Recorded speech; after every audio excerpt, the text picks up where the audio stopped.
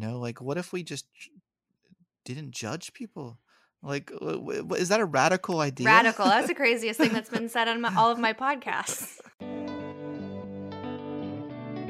Hello, everybody. You're listening to Chatting with Candace. I'm your host, Candace Horvath. Before we get started on this week's episode, if you want to support the podcast, you can go to chattingwithcandace.com. From there, you can either sign up for our Patreon account, where you get early access to episodes, shout-outs, and eventually some AMAs. Or you can click that little link that says Buy Me Coffee. Both things help me out a ton. I'm new to podcasting. Every single dollar really does make a difference. This week, I want to give a shout out to Oscar Matos Linares. I hope I didn't butcher your name, but thank you so much for being a Patreon. I really appreciate your support, and I'm glad to have you. This week, we have a very special guest. We have Scott Barry Kaufman joining the podcast. His most recent book is Transcend, where he kind of re-evaluates Maslow's hierarchy of needs. And if you don't know what that is, you're totally fine. We get into all of that in layman's terms. This was a really awesome conversation. We got into some really fun topics. He's just such a nice guy. So I really hope that you enjoy the podcast. Give him a follow. He's got some really cool courses that he's offering as well, which he'll plug towards the end of the podcast. So enjoy. Anyway, it was a really funny. You brought us together, so I just want to say thank you for uniting, bringing us a reunion. I'll send you the Twitter exchange. I think you'll get a kick out of it. I definitely will. Yeah, he's a really funny guy. I love him. Well, let's do this thing. So I first stumbled upon your Twitter account, and I really you caught my eye with your hashtag, and I had already had your book and all of that. And I was like, oh, he promotes neurodiversity, and you don't hear that term a lot. So for a lot of people, they're like, well, what does that sounds like a big fancy word? And that just means different kinds of brains and different kinds of thinking. And some people that maybe have disabilities or quirks, right? That's kind of a layman's way to put it. I guess what kind of got you into an advocacy for that? Because I listened to one of your YouTube videos where you did a TED Talk and you were talking about your experience with the education system, and I was smiling ear to ear listening to you talk. You have such a wonderful storytelling presence about you. So if you could, for the listeners, kind of give your background, because it's just so fun. Thank you. I really appreciate that you brought up the neurodiversity. That's actually a topic that a lot of interviewers don't bring up with me anymore. They did, a while ago when my first book, my book on Gifted, came out on intelligence. But more recently, people haven't brought it up. So thank you. Any opportunity I can get a chance to talk about that really lights me up. It's something I'm really passionate about. When I was a kid, I had an auditory learning disability. So I just had a lot of fluid in my ears. The first 3 years of my life, I was essentially deaf. And so teachers thought I was stupid. And to be fair to them, I was a bit slow, but it's a reasonable inference. But no, I like being cheeky, but it was it took me an extra couple milliseconds to process information in real time through hearing. So in class I looked checked out. So I was a bit of a troublemaker. I became the class clown. I used humor as my way of I was always in the detention office. They're like, why would you make all the kids laugh? It disrupts the material. I'm like, well, it's more interesting than the material. But anyway, so I really it was frustrating, growing up with this learning disability. But the big insight that I felt like I had as a kid growing up about human potential is that all my friends in special ed, we were all the troublemakers. We were the outcasts. We were considered, we're the ones in smokers row. You know what I mean? The ones that everyone's like, oh, you don't talk to those freaks. But I felt like they had so much greater potential than anyone realized. The teachers didn't give them credit. Even when I hung out with them, I didn't feel like their parents believed in them. And I just felt a real young age, I kind of knew in my gut that I wanted to kind of devote my life to helping bring out the full potential in people, especially those who may appear slow or not as smart or a whole number of reasons. I'm really interested in neurodiversity, and so glad you brought that up, because I think that in this discussion of diversity, I think that gets left out of the discussion because people are focusing, and that's fine, to talk about racial and gender issues, but I do feel the deeper aspects of our brain functioning and the way we see the world and perceive things that aren't just skin deep, I think are really important discussions to bring into the diversity discussion. And I'd love to hear what you think of that. So when I was listening to your story, you had mentioned that you were trying to get into the gifted classes and you scored poorly. So they were like, well, what do you mean? Like, you don't belong here because this one test says you can't go there. And my husband, who I actually, I mean, everyone's going to say I'm biased, but he's like a very intelligent man, but he was in the slow classes most of his life. He has like pretty moderate ADD, not ADHD, but ADD. And his brain just like works differently. Like anytime I'm joking with him, I call him like a beautiful mind. The way he just like pieces and like pulls and puts things together is just different than anyone I've met. So they would just say that you're stupid because he's not doing it the way that all of the other kids are doing it.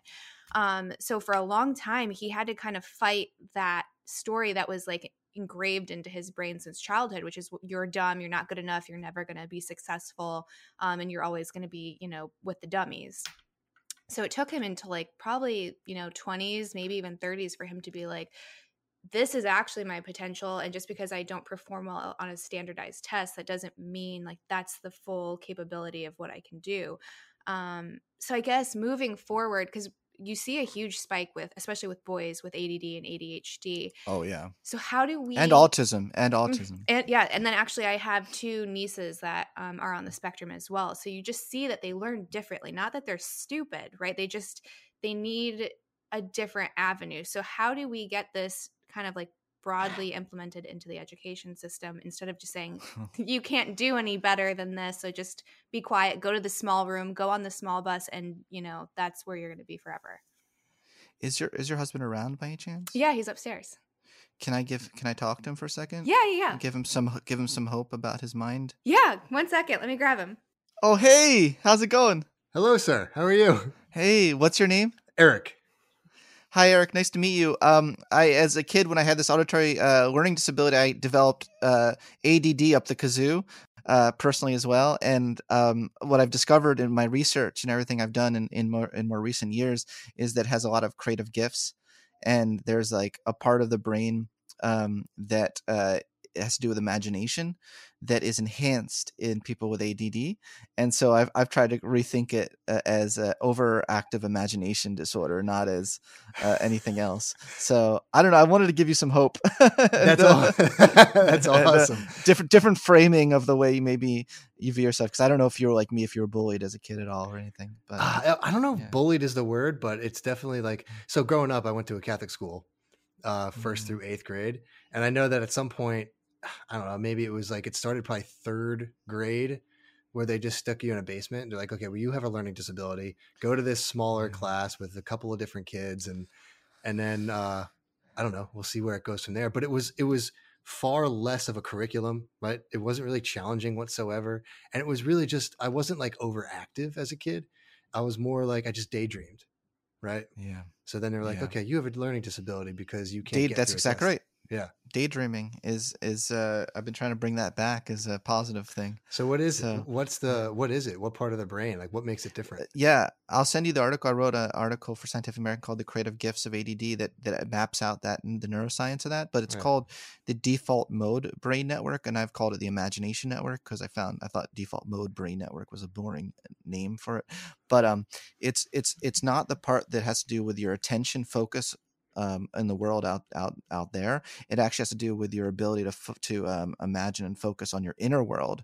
So it turns out people with ADD actually have an enhanced inner world, even though from the outside it looks like they're checked out or they can't concentrate. It's because they're getting so much interference from their wonderfully rich mind. Does that make sense? Yeah, absolutely. Sorry, I didn't mean to hijack Candace's podcast, but I wanted to just if I could offer you any understanding at all about your brain. That's awesome. That's good. I appreciate that. Thank you so much. My pleasure. And I'm back. That was unexpected. Yeah, it was. I'm glad though that you guys had something to talk about. Yeah, me too. That was wonderful. Thanks for doing that. Of course. I don't know if he mentioned because I was upstairs watching The Babe, but one of the things he worries about is like our son getting, ADD. I think it's suggested that it's hereditary, and Yeah. how we help him with school. And I can't remember what podcast I was listening to. It was a parenting podcast, but they had said that some of the top boys' schools around the world actually don't have desks or tables, or I'm sorry, chairs rather, so that the boys can like run around and like get their physical energy out, and then and still learn, and actually improves what they retain. Yeah, that's right. Like if you can arrange a school system in a particular way that's conducive to that kind of mind, you actually get extraordinary things out of them. And that's the thing that's most heartbreaking, I think, about the way we set up our education, our one-size-all-fits education system, because the ones who benefit the least from it tend to be the ones that could make the most creative contribution to our society. So yeah, there's lots of things you can do, for the ADD mind. These kinds of these kids just love to have a personal project that they can get involved in, and they love experiential learning and being able to kind of get in that flow state, that complete absorption state. It's a paradox because once they get into that state, they can focus better than any motherfucker. I don't know if I can curse. Yeah, you can totally curse. Yeah, but I mean, that's the really exciting thing, is that it's like, don't mess with them. Don't mess with a person with ADD and flow. That's how he is too. Like if he's like really into a book or an article or a podcast, I could be a foot away from him and I'm like, babe, and he's like totally unaware. Like you cannot break that man's attention. So yeah, it is definitely a paradox, but we're trying to navigate it and find books to help us prepare just in case that he is, because like we mentioned, it's not really set up for anyone with any kind of diversity, right? It's just like, this is the way that you learn, and it just doesn't work for a lot of kids, which I see some universities getting rid of the SATs and everyone's like causing a fit about it. But when you meet someone like my husband, I mean, he sucks at those things, and it definitely isn't. I suck at those things too. Oh, do you? Oh yeah. Yeah, so it's not like a proper representation of like who he is or what he's capable of. So I mean, I'm for getting rid of those tests personally. Yeah, I can't concentrate in like a 2-hour standardized test. It's like so boring. I would get so much anxiety when we had like the state tests in high school, and then like it would end up doing awful just because of my anxiety. So I did want to talk about your book Transcend, and what I think is interesting is Maslow's hierarchy. So not everyone's going to know what that is, especially if they never took like a psych class or it's been like a really long time. But essentially it's it's a pyramid of needs, right? And then you kind of like redefined that. So I want to talk about how you kind of turned the pyramid into a sailboat. And then I also noticed that you got rid of like the base model, which was physiological, and if there was a reason for that. Sure. So have you seen like the famous pyramid of hierarchy of needs? Yes. I think everyone kind of learns it in their introductory psychology classroom, where you have this pyramid with basic physiological needs at the bottom, and then you have security needs and connection, belonging, and self-esteem needs, and then boop, you go up to self-actualization. If you got all that, then you're self-actualized. Well, it turns out when I was digging into the writings of Abraham Maslow, the humanistic psychologist who is credited for that, he never actually drew a pyramid in any of his writings. When I was looking through his unpublished and published writings, I really got absorbed in that, and I was like, "Where's the pyramid? How is he no pyramid?" Like what? So I was like, got to tell people about this, and some other researchers were independently also discovering that he never had a pyramid, and Todd Bridgman and colleagues wrote a really cool paper about tracing it to a 1960s organizational psychologist who, I believe it started off as a step ladder with the man self-realized at the top with the flagpole, because only men could be self-realized in the 60s, I guess. And so that was like the kind of idea about this. And when you actually dig into the writings of Maslow, you realize that what he really emphasized was the difference between security and growth, that sort of that dance, one could say. We don't feel as though we can fully grow and get outside our comfort zone and take risks when we are motivated by deficiency. So what I really liked is his distinction between deficiency motivation and growth motivation. I think we're seeing a lot of deficiency motivation right now. I don't know if you've noticed in America. Just a little bit. Yeah, it seems like everyone is motivated by deficiency, right? Like everything is like, and that you tend to see that under situations where there's a society doesn't feel stable. This is a very common thing that you'll see in a society that doesn't feel stable, a society that people cling to their tribes. They cling, it's very cyclical in human nature, and it's also very predictable, based on what we know about human nature. But I thought a better metaphor than the pyramid that Madsen ever drew was a sailboat. And I didn't know if you wanted me to talk about the sailboat metaphor, but I can definitely. Yeah, okay. I want, and definitely why you chose a sailboat rather than the pyramid. Well, the pyramid kind of connotes like a way of like life's a video game in some way, right? Like you reach some level of need, like a certain threshold, like the need for belonging, and you reach a certain level of belonging, and then like it's like as if some voice from above is like, "Congrats, you've unlocked connection," and then you can move up, move up to connection. You don't have to worry about like the one below it ever again. And I don't think that that's the best framing for one's existence, because no one's exempt from returning to lower needs when in certain, we ebb and flow out of it, in and out of it, right? We can pretend like, oh, my self-esteem's sorted, I don't need to worry about that anymore, I'm just self-actualizing, baby. I'm not calling you baby, but I'm saying, like I'm just, okay, I'm self-actualizing. And but the problem with the person who says that is that give them some critical feedback and don't tell me that they don't fall right back to the self-esteem need. It's like I can feel as like self-actualized as can be some days, and then like if I write a tweet that I'm really excited about and gets like one like, I'm like, what the fuck? That got one like?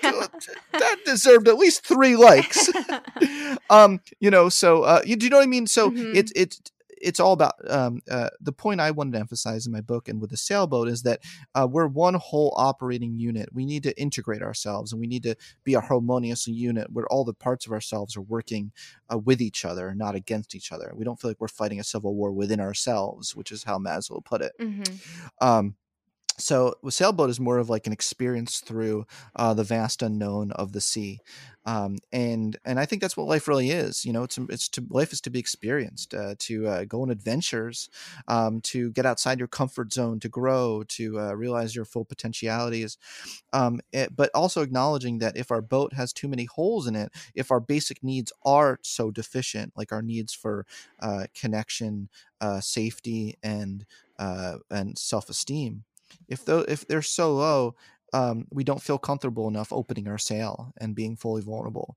But once we have a certain level where we feel like the boat's secure, then we have to grow. You have to open that sail someday. If you're going to grow, you're just not going to grow. It's like just being secure, it doesn't equal growth, right? So going in the sea and knowing that the winds and the waves can come crashing down on us at any point, right? But we still move in our purposeful direction with a spirit of exploration and love, and that's the sailboat metaphor in a nutshell. So you brought up like deficiency motives. Can you elaborate a little bit of what those are for the listeners? So when I hear that, I think kind of like growth mindset versus limited mindset a little bit. And some people might get, I don't know, maybe a little bit on guard about this because it's like, it's whether or not like you're looking at things from like an introspective way or an extra, like, or from the outside, like life happens to me, not for me kind of a thing. Are those, why would people get on guard? Because I think people, when shit hits the fan, and let's say like you're like, and especially right now, like given 2020 and the very beginning of 2021, it's very understandable that people are going through a very rough time, like on all walks. So I think sometimes it's a little bit more satisfying to be able to point outward and say, this is the reason, rather than reframing it, because there's always a way to look at things with gratitude and be able to kind of like open up your sailboat or like move your way up that pyramid. Does that make sense? So like looking at things from a deficiency motivator would be like, I lost my job, I haven't been able to see my family, and I'm going to be in this negative spiral. And then you have your physiological and your safety parts of the pyramid just kind of like buckling under you a little bit. But if you were to reframe that and then find a source of gratitude and a source of purpose, then it wouldn't be as detrimental to your growth. I wrote an article for Scientific American called "Is It Time for a Personal Growth Mindset?" To distinguish it from a growth mindset. And what I mean by that is I think we want to make sure that we're choosing, making decisions that are helping us grow as a whole person and not just one part of us. A lot of people, so that's why I distinguish between a growth motivation and a growth mindset. What I'm here today to promote on this podcast of yours is a growth motivation, not a growth mindset. And it might be taboo, but it's taboo in certain circles to say that. There's enough people promoting a growth mindset that I think there's space for me to promote a growth motivation. And the difference as I see it is that, you can have a growth mindset up the kazoo for the wrong things, right? You could have all the growth mindset in the world to do well in standardized tests, and yet you let all these other aspects of your being just flounder. You could have the biggest growth mindset to and grit. Grit's another big one, and I love Angela Duckworth and the work she does. But the way it's applied sometimes, it's like it's as if the characteristic of grit and growth motivation, growth mindset, it's like that in and of itself is all that matters, right?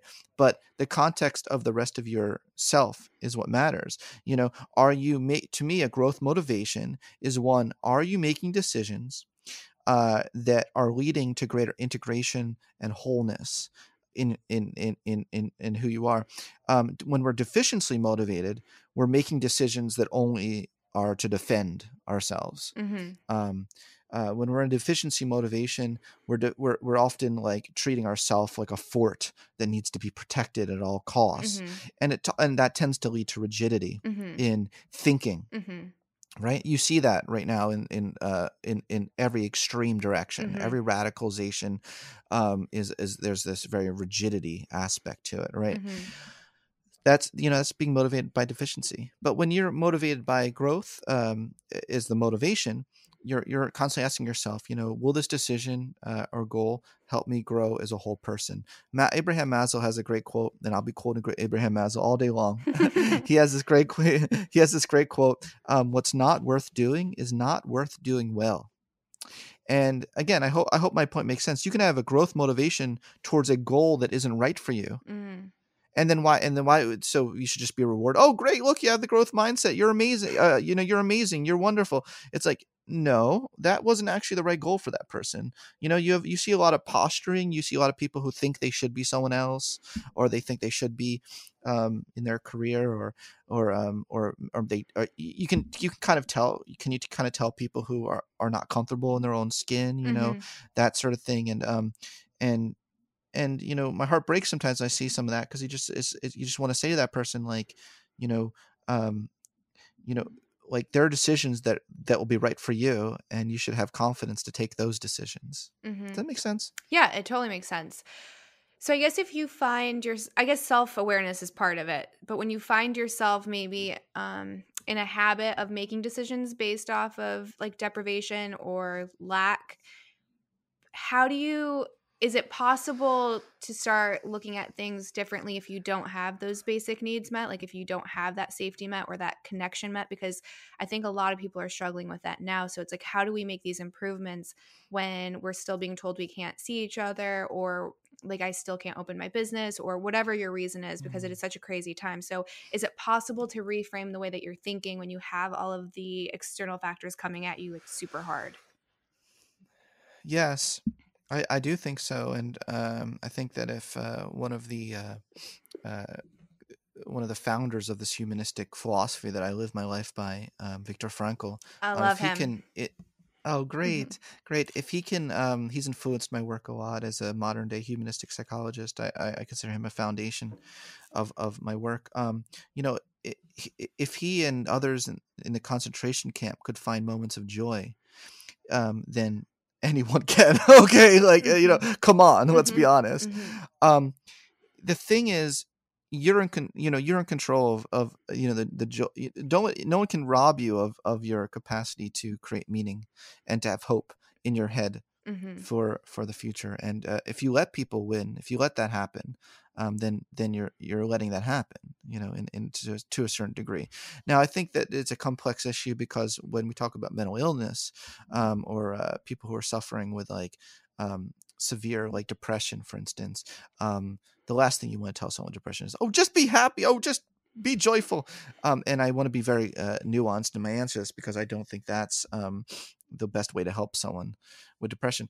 But I will say that one of the best remedies, not remedies, that sounds corny, remedies for mental illness, like sounds like mother's home remedy, the best tonic for mental illness. Sometimes I say like words I don't mean to say, and I'm like, what did I just say that?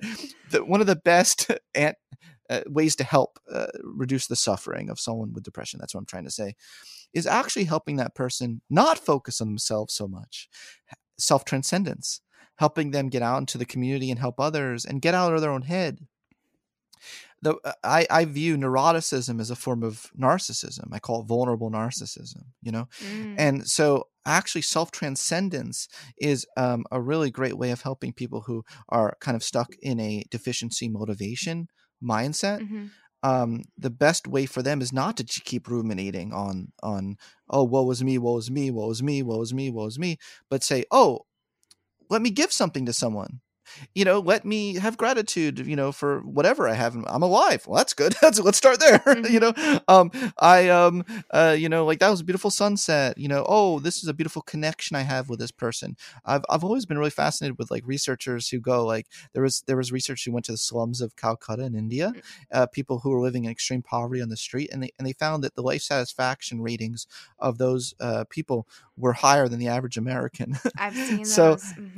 You don't have to reach, you don't have to wait till your life is all perfect or some level before you can cultivate meaning and connection in your life, I guess is what I'm trying to say. Yeah, you can find happiness at any point. So when you get into those ruminating, negative, like self-talk patterns, is it kind of like, and I guess it goes to the importance of reframing and trying to like find gratitude or look at that sunset or whatever. But if you keep ruminating, is it creating like divots in your brain, almost like a neuro habit, if you will, so that it's like harder to break? So you're almost like reinforcing that negative self-talk or making that depression like even deeper and harder. And every time you choose or force yourself to do something different or think something different than you typically would, you're starting to create a different neural pathway and like helping to break that cycle. Well, yes, I've written about this because the two wolves parable, of course, right? No. I think the parable goes something like someone is asking the elder, like, I feel like there's a war within myself. There's like this good wolf and this bad wolf, and says, what do I do? How do I overcome this war? And they said, well, it's the one you feed. That matters. What wolf do you feed? Now, I totally messed up that parable, like, so everyone Google the parable, cool. because I didn't like fully. I'm sure I didn't say it right, but you understand. You understand the general idea. Yeah, you get the point. And there is a analogy there to the way the brain works. Neurons that fire together wire together. Is the Ebb. The famous neurologist Ebb's description of the brain. And there is something to the more that we feed within ourselves, it does strengthen those connections and those pathways in the brain. There is definitely something to that.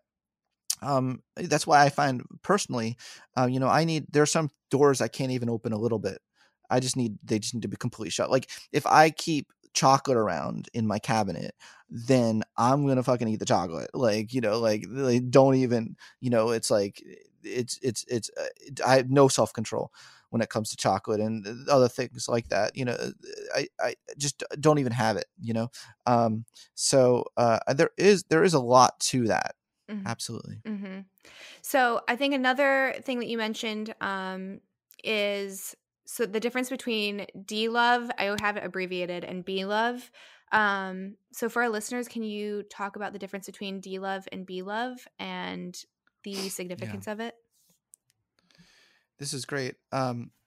It's funny because you don't even hear the word like love much in like, how many times do you turn on CNN and hear the word love? Because it's the whole if it bleeds, it leads nonsense. It's like you guys have the power. The people have the power. Just turn it off. Turn it off until you start seeing them shift what they're talking about. Yeah, it's just, and I didn't mean to just single out CNN. You know, any of the stations, you turn them on. It's like, you just. The point here is that it's such a refreshing question, really, because I think this is what we need to be talking about more in our society, because everyone is so be love motivated. Mm-hmm. So be love. Everyone is so de love motivated. Don't get it twisted. I messed that up. Rewind. Everyone is so de-love motivated, and what I mean by that is like everyone's like motivated by the hole they have in their soul, right? It's like you know, love me, I need to belong, I need to matter, you know. Everyone is obsessed with mattering right now, right? And look, fair enough if you come from your whole life, you haven't felt like you've been included and don't feel like you matter in society. And I don't want to denigrate that whatsoever, but that's still the motivation that is coming from. And I can distinguish that from be love, as Maslow did, being love. B stands for being. And I really like that phrase, because there's two ways that makes that I really love that. One, it means you're being love.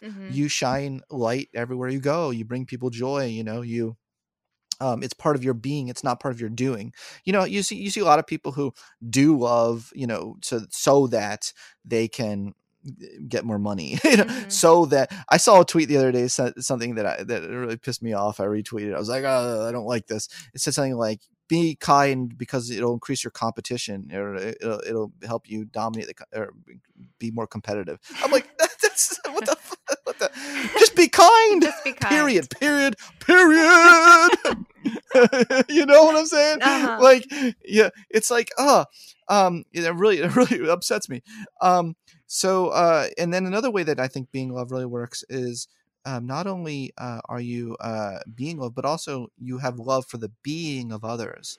And what that means is that you can love someone even you don't even like, but you admire and appreciate their own sacredness of who they are. I don't think people are really treating each other as sacred. I mean, do you think people are treating each other as sacred right now? No, and I think a lot of it is because we feel like if someone does something bad, right, and it doesn't matter how bad it is, if you talk to like the spiritual gurus of the world, but you should be able to find like love and compassion for that person, and I don't see it anywhere, especially on social media. Yeah, especially on social media, and that's an interesting bubble, because people start to generalize and think that their group of 12 Twitter people they talk to regularly every day is somehow representative sample of the world.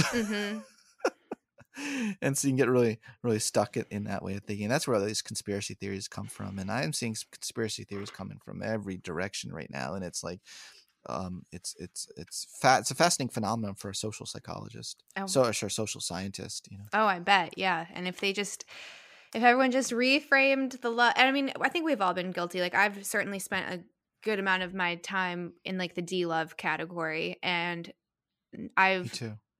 I feel like I've been in a B-love category for a while, and definitely being like a new mom helps kind of like stay there. But so do you know what BioCybernaut is? Have you heard of BioCybernaut? Never heard of that word in my entire life. No? Okay. So it's ran by Dr. Hart, and he essentially does like alpha brainwave training, theta training, and delta training. And he does a bunch of different things.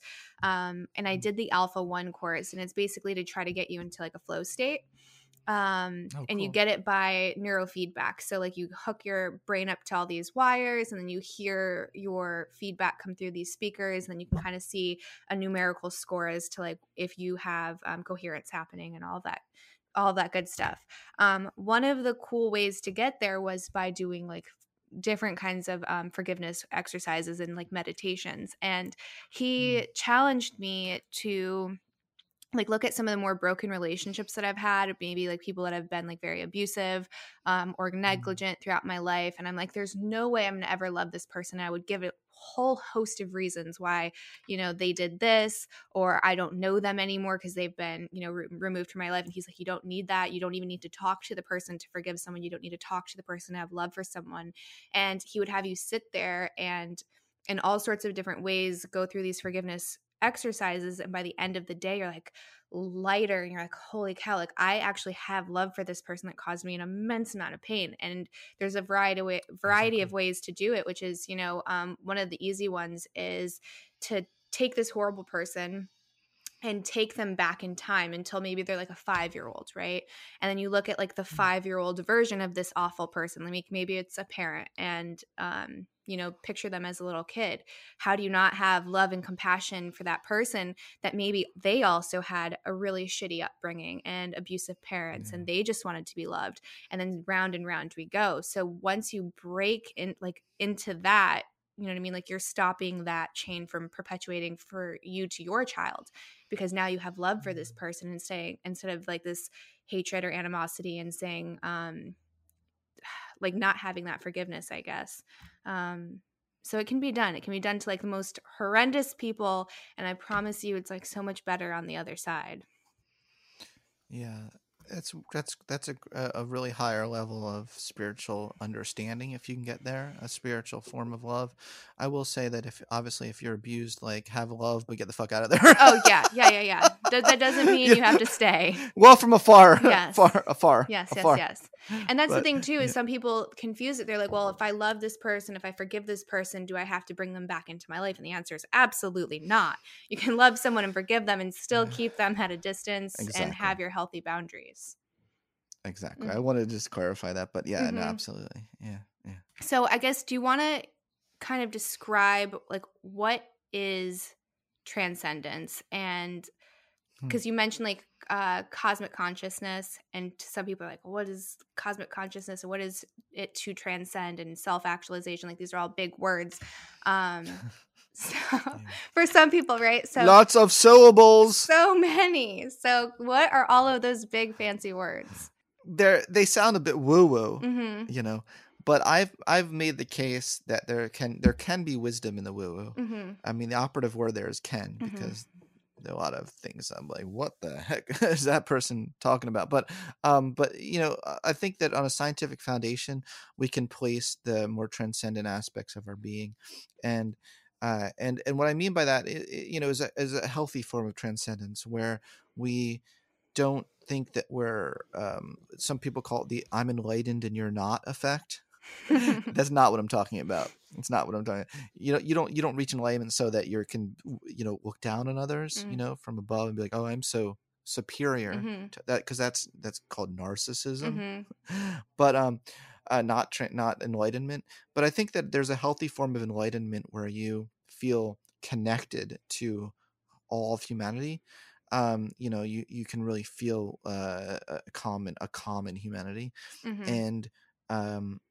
and you feel a sense of wholeness and integration within yourself that emanates outward into the world, so that who you are and what you love doing is synergistically at the same time good for society.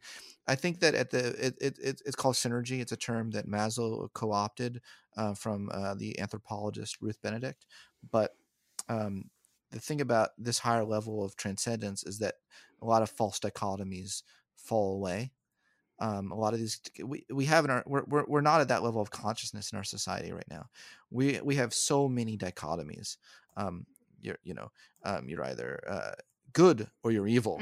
You know, you're either selfish or you're a giver. You know, you're either male female, you know, like you can't kind of like combine different aspects in the sense of being, I mean, that's a whole other discussion. I know you had like like we could spend a whole another hour just getting into that.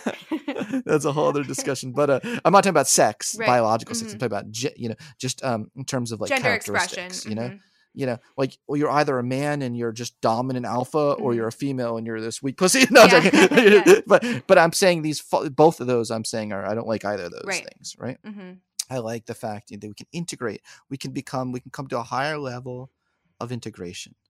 And that's, that's wisdom. I was on Sam Harris's podcast, and he asked me what wisdom was, and I think that's what wisdom is.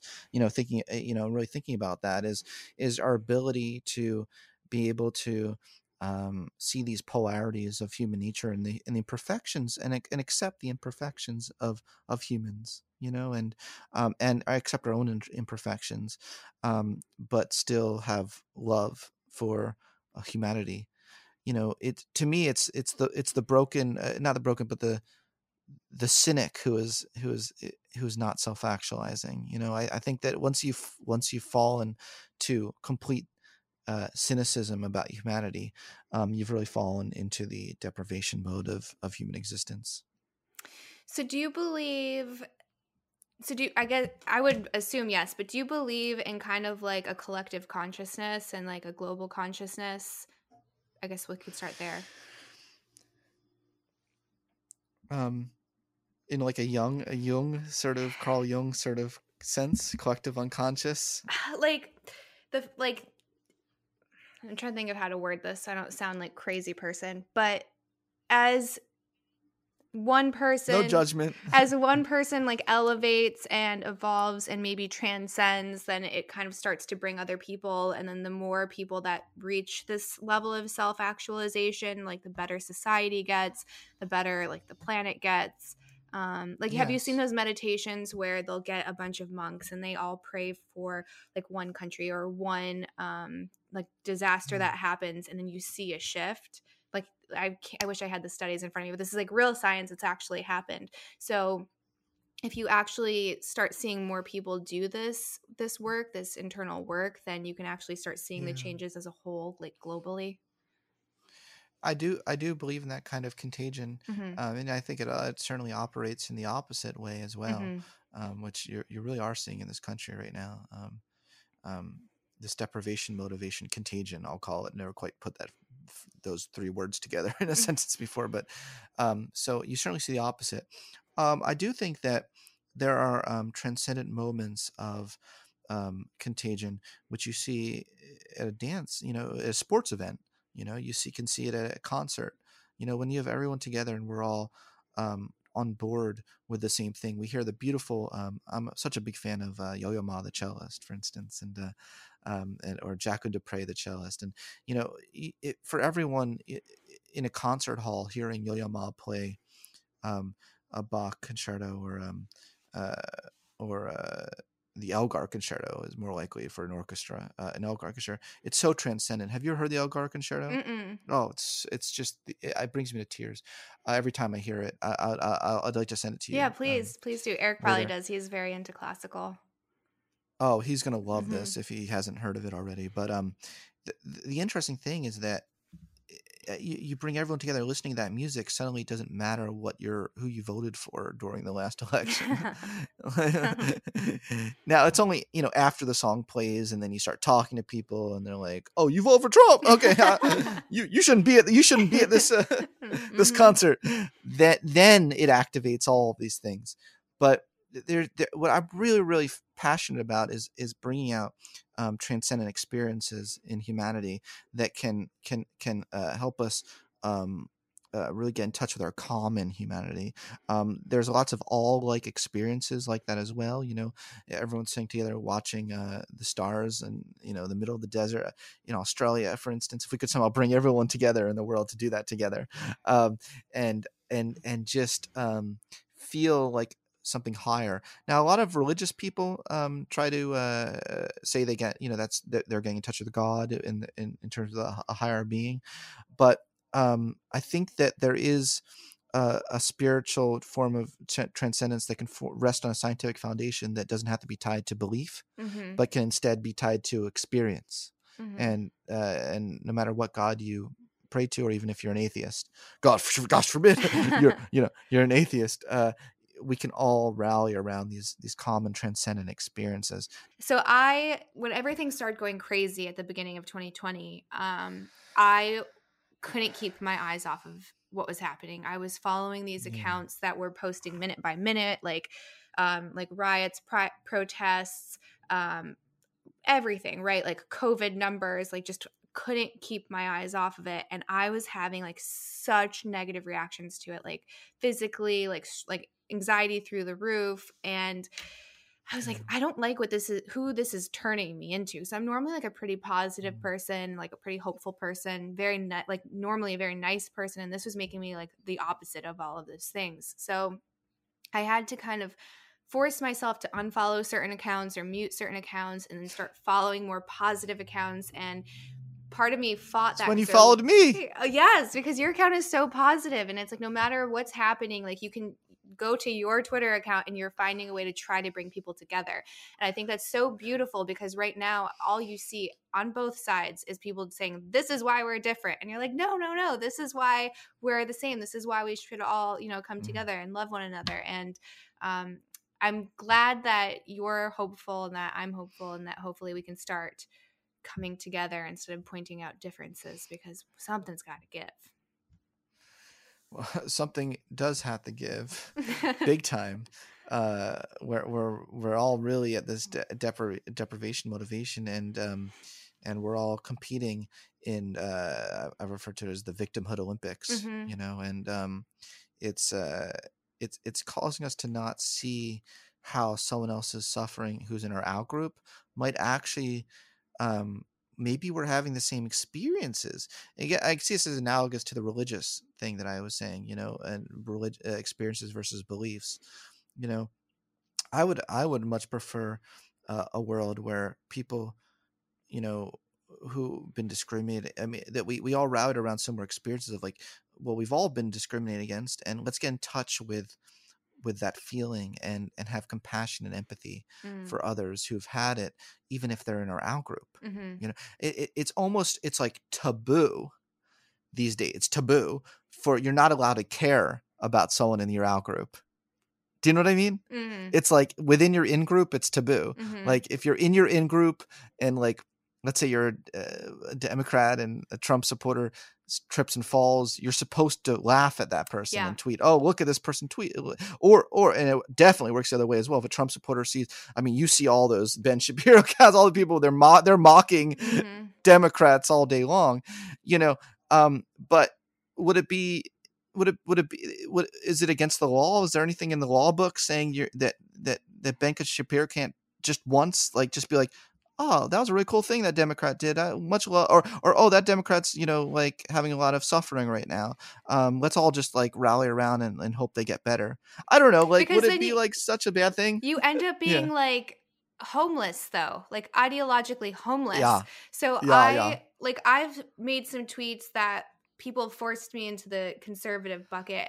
And then I've said things that people on the conservative side are like, oh my gosh, you're such a lib. And I was like, I don't belong anywhere. Like, I'm actually registered independent. And just because of like something I said, you permanently put me over here. And then when I was criticizing what happened at the Capitol, everyone that followed me that is like super right was like, what do you mean that violence is wrong? I'm like, what do you mean that it's not? Like, this shouldn't be controversial. Like, I should be able to say, I didn't like the violence that happened earlier in 2020, and I don't like the violence that's happening now. I don't care who's committing it. Like, I just think that there's a very, very, very rare time and place where that's your only option, right? I'm not going to use that idea in a vacuum and say it's always wrong, because again, there's going to be very, very, very, very rare moments where that's your only option. That I have not yet to see a moment that was the only option. So I just think everyone's making the wrong decision there.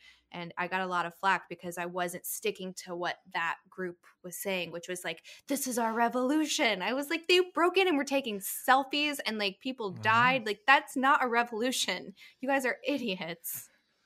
I think one of the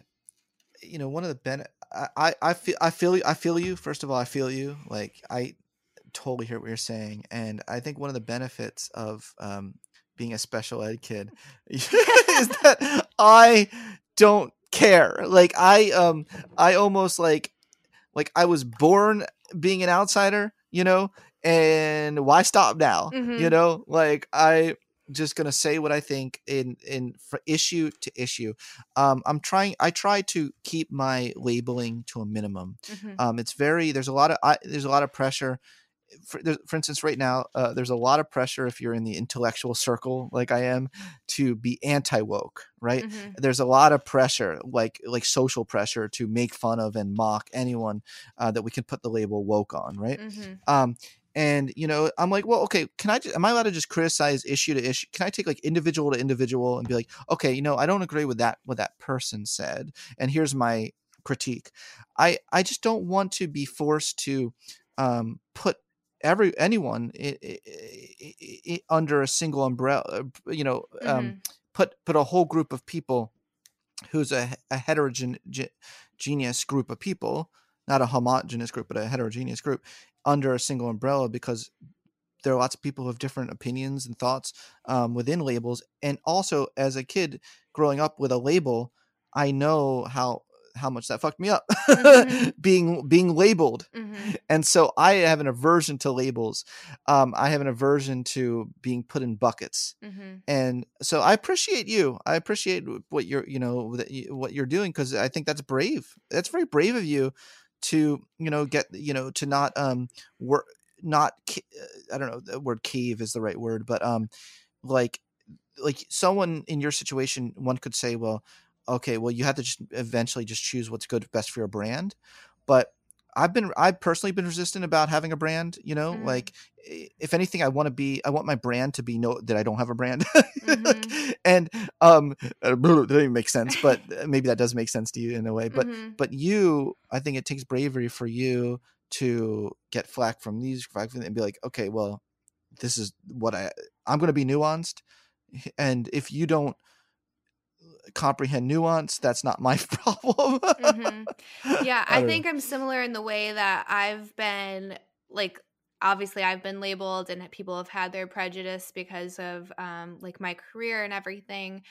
So I think Mm. like that makes me a little bit more thick-skinned and like able to say what I want without like being scared of how it's going to feel when people yell at me or call me names, just because like I've People almost call you names? all the time. So it's almost like I've like calloused a little bit, and I would say a good way, to where I Mm. don't let other like external factors negatively affect like how I feel about myself or self-worth, which has taken a very long time because it's certainly not easy. But it goes back to like ideologies and people putting you in a bucket. And if you like stray at all, then all of a sudden like like they have their rock ready and they're just gonna come for you. And it's like not Mm. everyone who does this one thing feel like we're not all the same, right? Like not everyone that was in the adult industry is one way, not everyone that voted for Trump is one way, not everyone that voted for Biden is one way. Like it's so Mm. complex. So unless you have like, I don't know, like an Mm. individual experience with someone, you can't judge them. Do you know what I mean? They can't judge them off of the group that you or society's like forcing them into. Well, yeah, I love what you're saying, and I'm just like, I think the key there is judging. Mm. Like, what if we just didn't judge people? Like, is that a radical idea? Radical. That's the craziest thing that's been said on all of my podcasts. I don't. The problem, because the problem with, like, I don't judge. Like, I have friends. They've said I have friends who are into the freakiest things, right? And I'm just like, and they'll admit it, because I want people to feel comfortable with me. That's something that really matters to me Mhm. as a coach, as a psychologist, and as with my friends. Mhm. And they'll say the freakiest things because they know that they're not going to get any judgment out of me. Mhm. Be like, oh, that's so cool. Like, Uh-huh. not my thing, but like, okay. Mhm. And what if we just like just saw people, treat people sacred. I want to get back to this idea of what that means to treat, because I think Maslow was onto something when he talked about the sacredness of each existence. It really is a sacred thing to exist.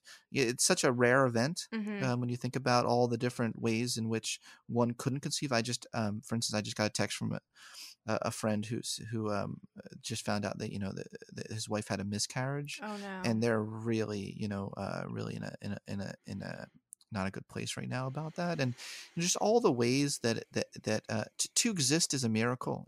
And to be able for someone to to honor that given all the givens of existence, which there are givens of existence which cause us to have suffering. I'm not the first person to say that. The Buddha said to be human is to suffer. Mhm. and just recognizing that, and realizing that someone is living. Look at a person with fascination, not judgment, I guess is what I'm saying. I look at people with just utter fascination. I'm in awe of how people choose to live their lives. Even if someone's like a horrible human, it's like I'm curious. Mhm. I'm like, my gosh, this is the way that person has chosen to spend their very brief and improbable existence. Oh, wow. Like, Mhm.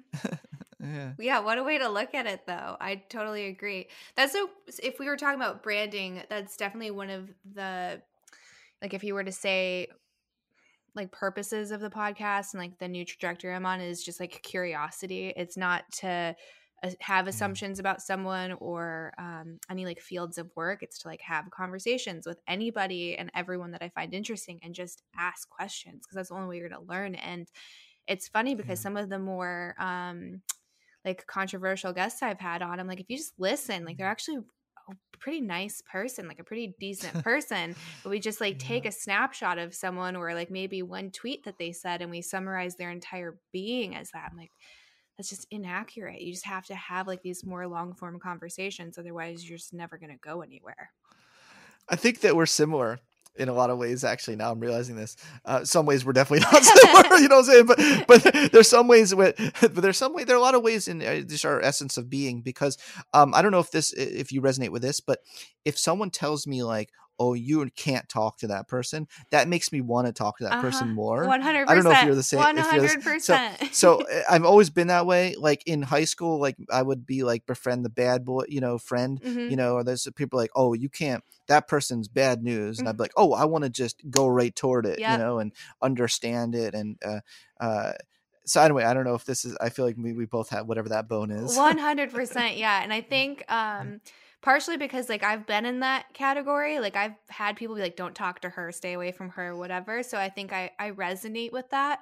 And even beforehand, like even in high school, like I was always friends with like the punk rock kids or like the outliers. Yeah. And I'm like, this is my family. That's where I'm going to be. Everyone says like, don't go there. And that's where I'm going to go. And it's deeply embedded for sure.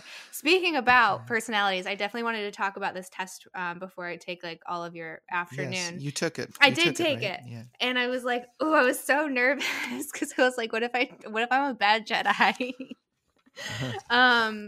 No judgment. No judgment. So it's the light triad facets, and it said it's lower on average by 11.2%.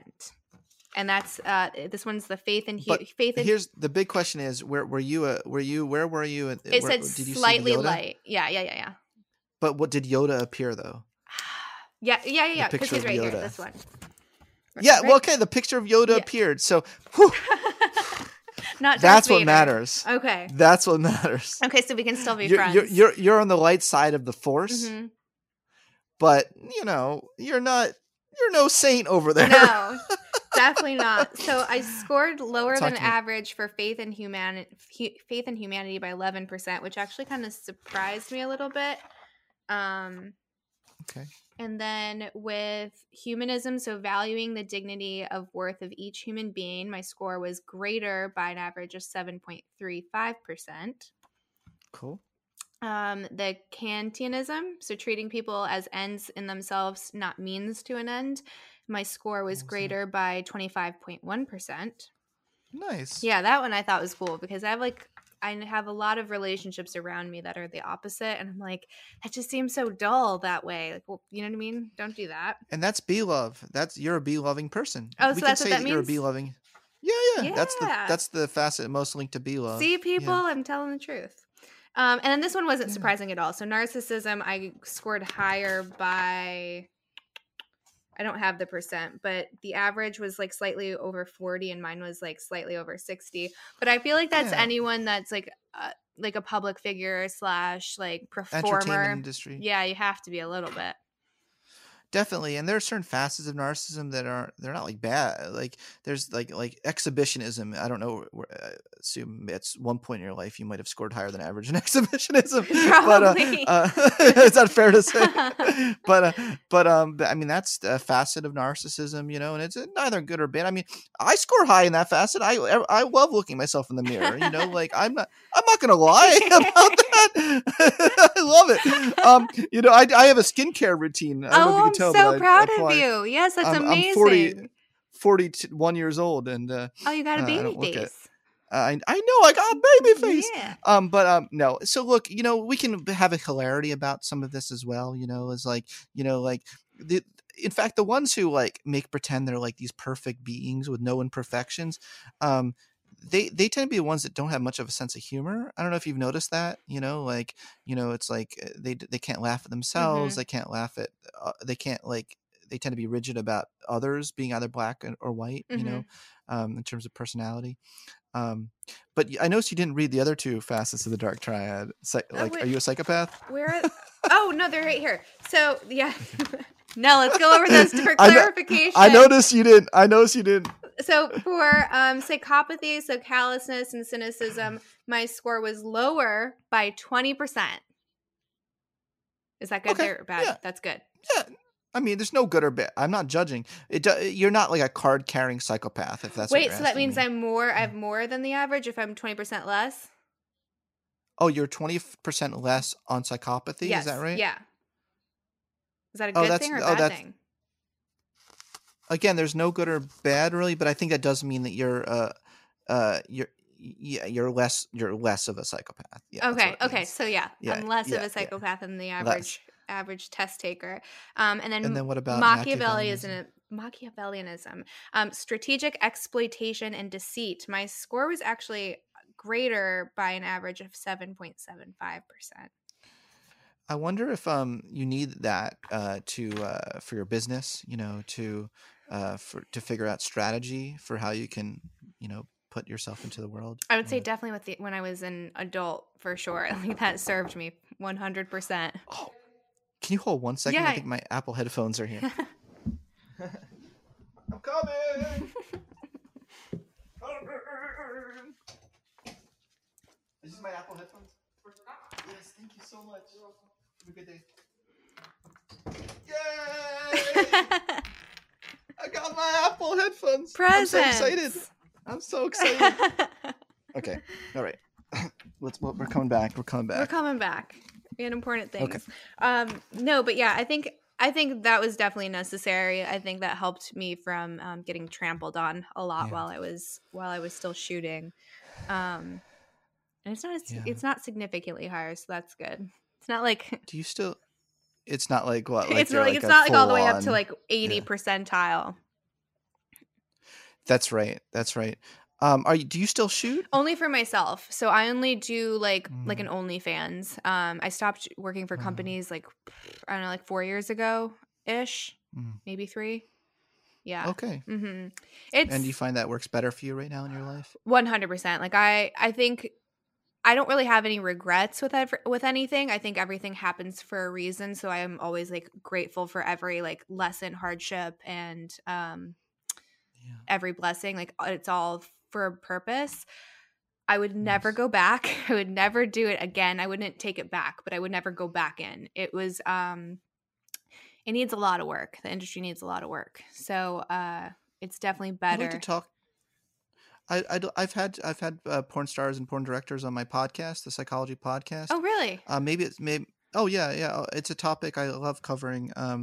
Sex work. I'm very interested in the psychology and how the psychological effects, you know, on people who are in there. So maybe we can have you on the show sometime. I would love it because I'd like to. Yeah, I'm so curious. I'm so curious about that industry and to me, I think it takes so much courage to do that. Like I think of what it would take in my psychological structure for me to like tweet out, "Here's me naked." You know, like I can't. Do you know what I mean? Like Scott Barry Kaufman, I can't even imagine what that would be like require within myself to feel comfortable enough and have that courage to, here's me having sex. Like, I think it takes a lot of courage. I don't think we really appreciate as much. It's always boggles my mind when people do like slut shaming. It boggles my mind because, I always want to say to that person, well, would you have enough courage to express your desires in that way so openly and honestly? Like, I don't think so. Like it's fascinating to me. Anyway, I didn't mean to go down that path. No, I think it's awesome. And then your perspective, I think, is very refreshing. So thank you for that. But I think when you see people that get very defensive or critical about that, it's just because of like their own insecurities around whatever subject that might be, whether it's porn, sex work, or really any walk of life, right? Like it has way more to do with that person and them not being able to visualize them doing it. So it must be wrong. Like I would never do that, so no one should ever do that, rather than recognizing we're all individuals. They're watching it. But they're probably watching it. Yeah, if they're honest and admit it, for sure. Like if you can't deny all that traffic that goes to all those sites. But I hope that that's another thing. Yeah, exactly. I think a lot of it too is like the mystery around it. So being able to like have conversations with like people like yourselves, I think more people would be open-minded about it. But when you have like two porn people talking, no one's going to listen because they're going to think it's like very jaded and one-sided and like dishonest. Have you ever met personally in your career? Have you met Stoya? No, I've never met her. I think you guys would get along. She was on my podcast.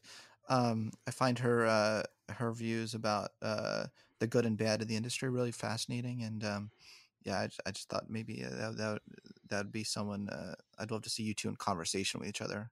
Oh, for sure. I've watched a lot of hers. She's a pretty brave voice because she was like one of the first like big name stars to come out against certain things. So she's definitely done a lot of good. Absolutely.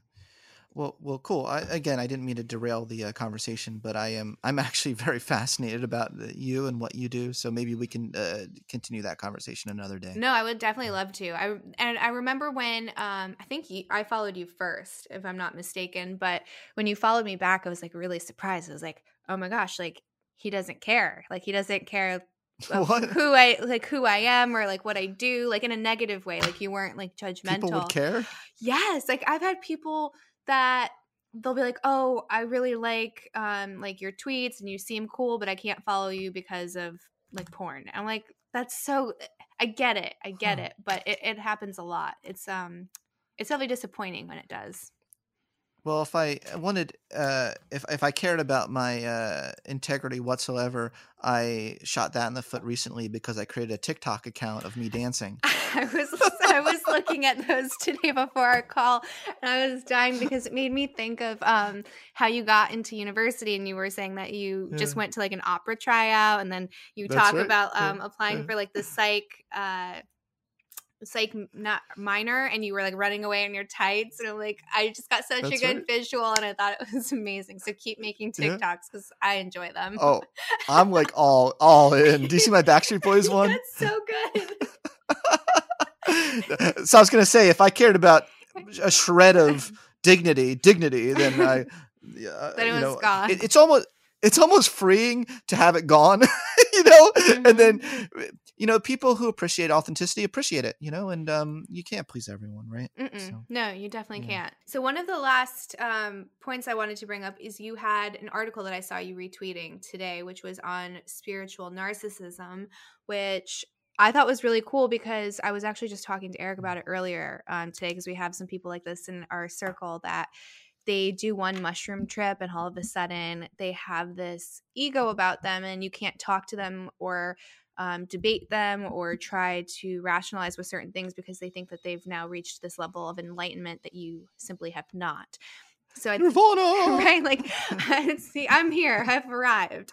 So to some people, I feel like they think that's like a paradox to be spiritual and then also to have like this level of narcissism, because you would think that spiritual elevation is like the removal of ego. But what I see happening sometimes, and especially with some Silicon Valley members, is that it actually creates like a super ego. So can you explain a little bit about that article and I guess like the inspiration behind it? So the reason why you asked me why I got why am I interested in that topic? I think that I've long been interested in the topic of spiritual narcissism, because it it felt to me like so many people in the spiritual community were just so like thinking that they have evolved in some sort of egoless way, and that didn't appear to that's not what I saw. I saw a lot of ego. I saw not only that, but it seemed like the more spiritual practice they put into it, the bigger their ego became. So it just almost seemed like a correlation, and that was opposite of what is promised. Mm. The promise didn't, the hype didn't seem to live up to the actuality of the matter. And I saw some studies on this, and I wanted to put it all together into an article, because there are enough robust, high powered psychological studies that are starting to give us a picture of the matter. And it seems that the spiritual domain is not exempt from this, what's called the self-centrality principle. Anything that we start to view as part of our core to our identity, we become attached to in some way, and it starts to be threatened. It becomes part of our ego as well. So people who are trying to do spiritual practices may develop, if they're not careful, spiritual narcissism, because they're not becoming aware of those patterns that are happening. I think that meditation and a lot of mind-body practices are at their best when they allow us insight into our mind, and our ability to see ourselves from the outside, even though we're still on the inside, but kind of non-judgmentally look at our patterns of thoughts and behaviors, and become aware of just how driven lots of our things are by the ego. I think that's a great benefit of a lot of mind-body practices. But when they instead become a way of getting likes, like be like, look, everyone, I meditated today. Like, oh yeah, I got 1,000 likes for that. That takes us away from what I think at its best it could be. Does that make sense? Yeah. I think that's really good. I think it comes down to like what you said about like self-identifying, and then like having these things, and there's like that philosophical question of like, who are you? And if you strip away all of these things, like, are you still the same person? And what I've found, at least so far, and I'm still like a kind of a dummy when it comes to this stuff, I'm still trying to like learn, but it's just that you're simply the observer to all of these things. Like, you're not this thing. And then that helps a lot when it comes to ego and like openness to like learning and admitting like when you don't know something, and being able to grow. That's exactly right. That observing mind, the eye, the being able to view your thoughts like a carousel on the airport. When I haven't been to an airport in a while, but No. I almost forget what it looks like. But with the luggage going around, your thoughts like the luggage, but you don't pick it up. I'm not gonna pick up that luggage today or this time. I'm gonna let it come around again. No, I'm not gonna pick it up. And being able to like create that space between the stimulus response, and the response is really what it's all about. But a lot of people just they see a different promise of these practices, like, oh, it'll let me have better sex. Oh, it'll help me be more successful. Oh, it's almost like the kindness thing we talked about earlier. Don't develop your kindness muscles so that you can be more competitive. like having that means to an end, kind of. Correct. A lot of this, that's a theme of our whole of all this. We talking about today is, are things means to an end, or are they? They're the most transcendent values. Maslow called them the B values, the values of being themselves: beauty, meaningfulness, justice, fairness, completeness, wholeness. All these things are ends in themselves. They're not things we need to do means to an end. Be love, Well, that's like a beautiful place to end. I want to say thank you so much for giving me so much of your time. This was amazing. Can you tell the listeners where they can follow you, how they can support you, and any projects that you're working on? Thank you so much. I really enjoyed this conversation, and I really am grateful for you inviting me to be on your show. You can find me at scottbarrykaufman.com is my webpage, and I have everything on my webpage. You can find me on Instagram at Scott Barry Kaufman. I have yoga pictures of myself. No, I'm joking. They're quotes. They're inspirational quotes. But I now have recently a TikTok account. So follow me on TikTok at SB Kaufman, where I have, self-development kind of quotes interspersed with dancing moves. Yeah, all great stuff. Well, thank you so much. Give this man a follow, check out his books, and I'll talk to you soon. That's it for this week's episode. I hope you enjoyed it. If you have the time, please rate and review, and you can always hit subscribe to stay up to date with our latest episodes. I hope to have you back.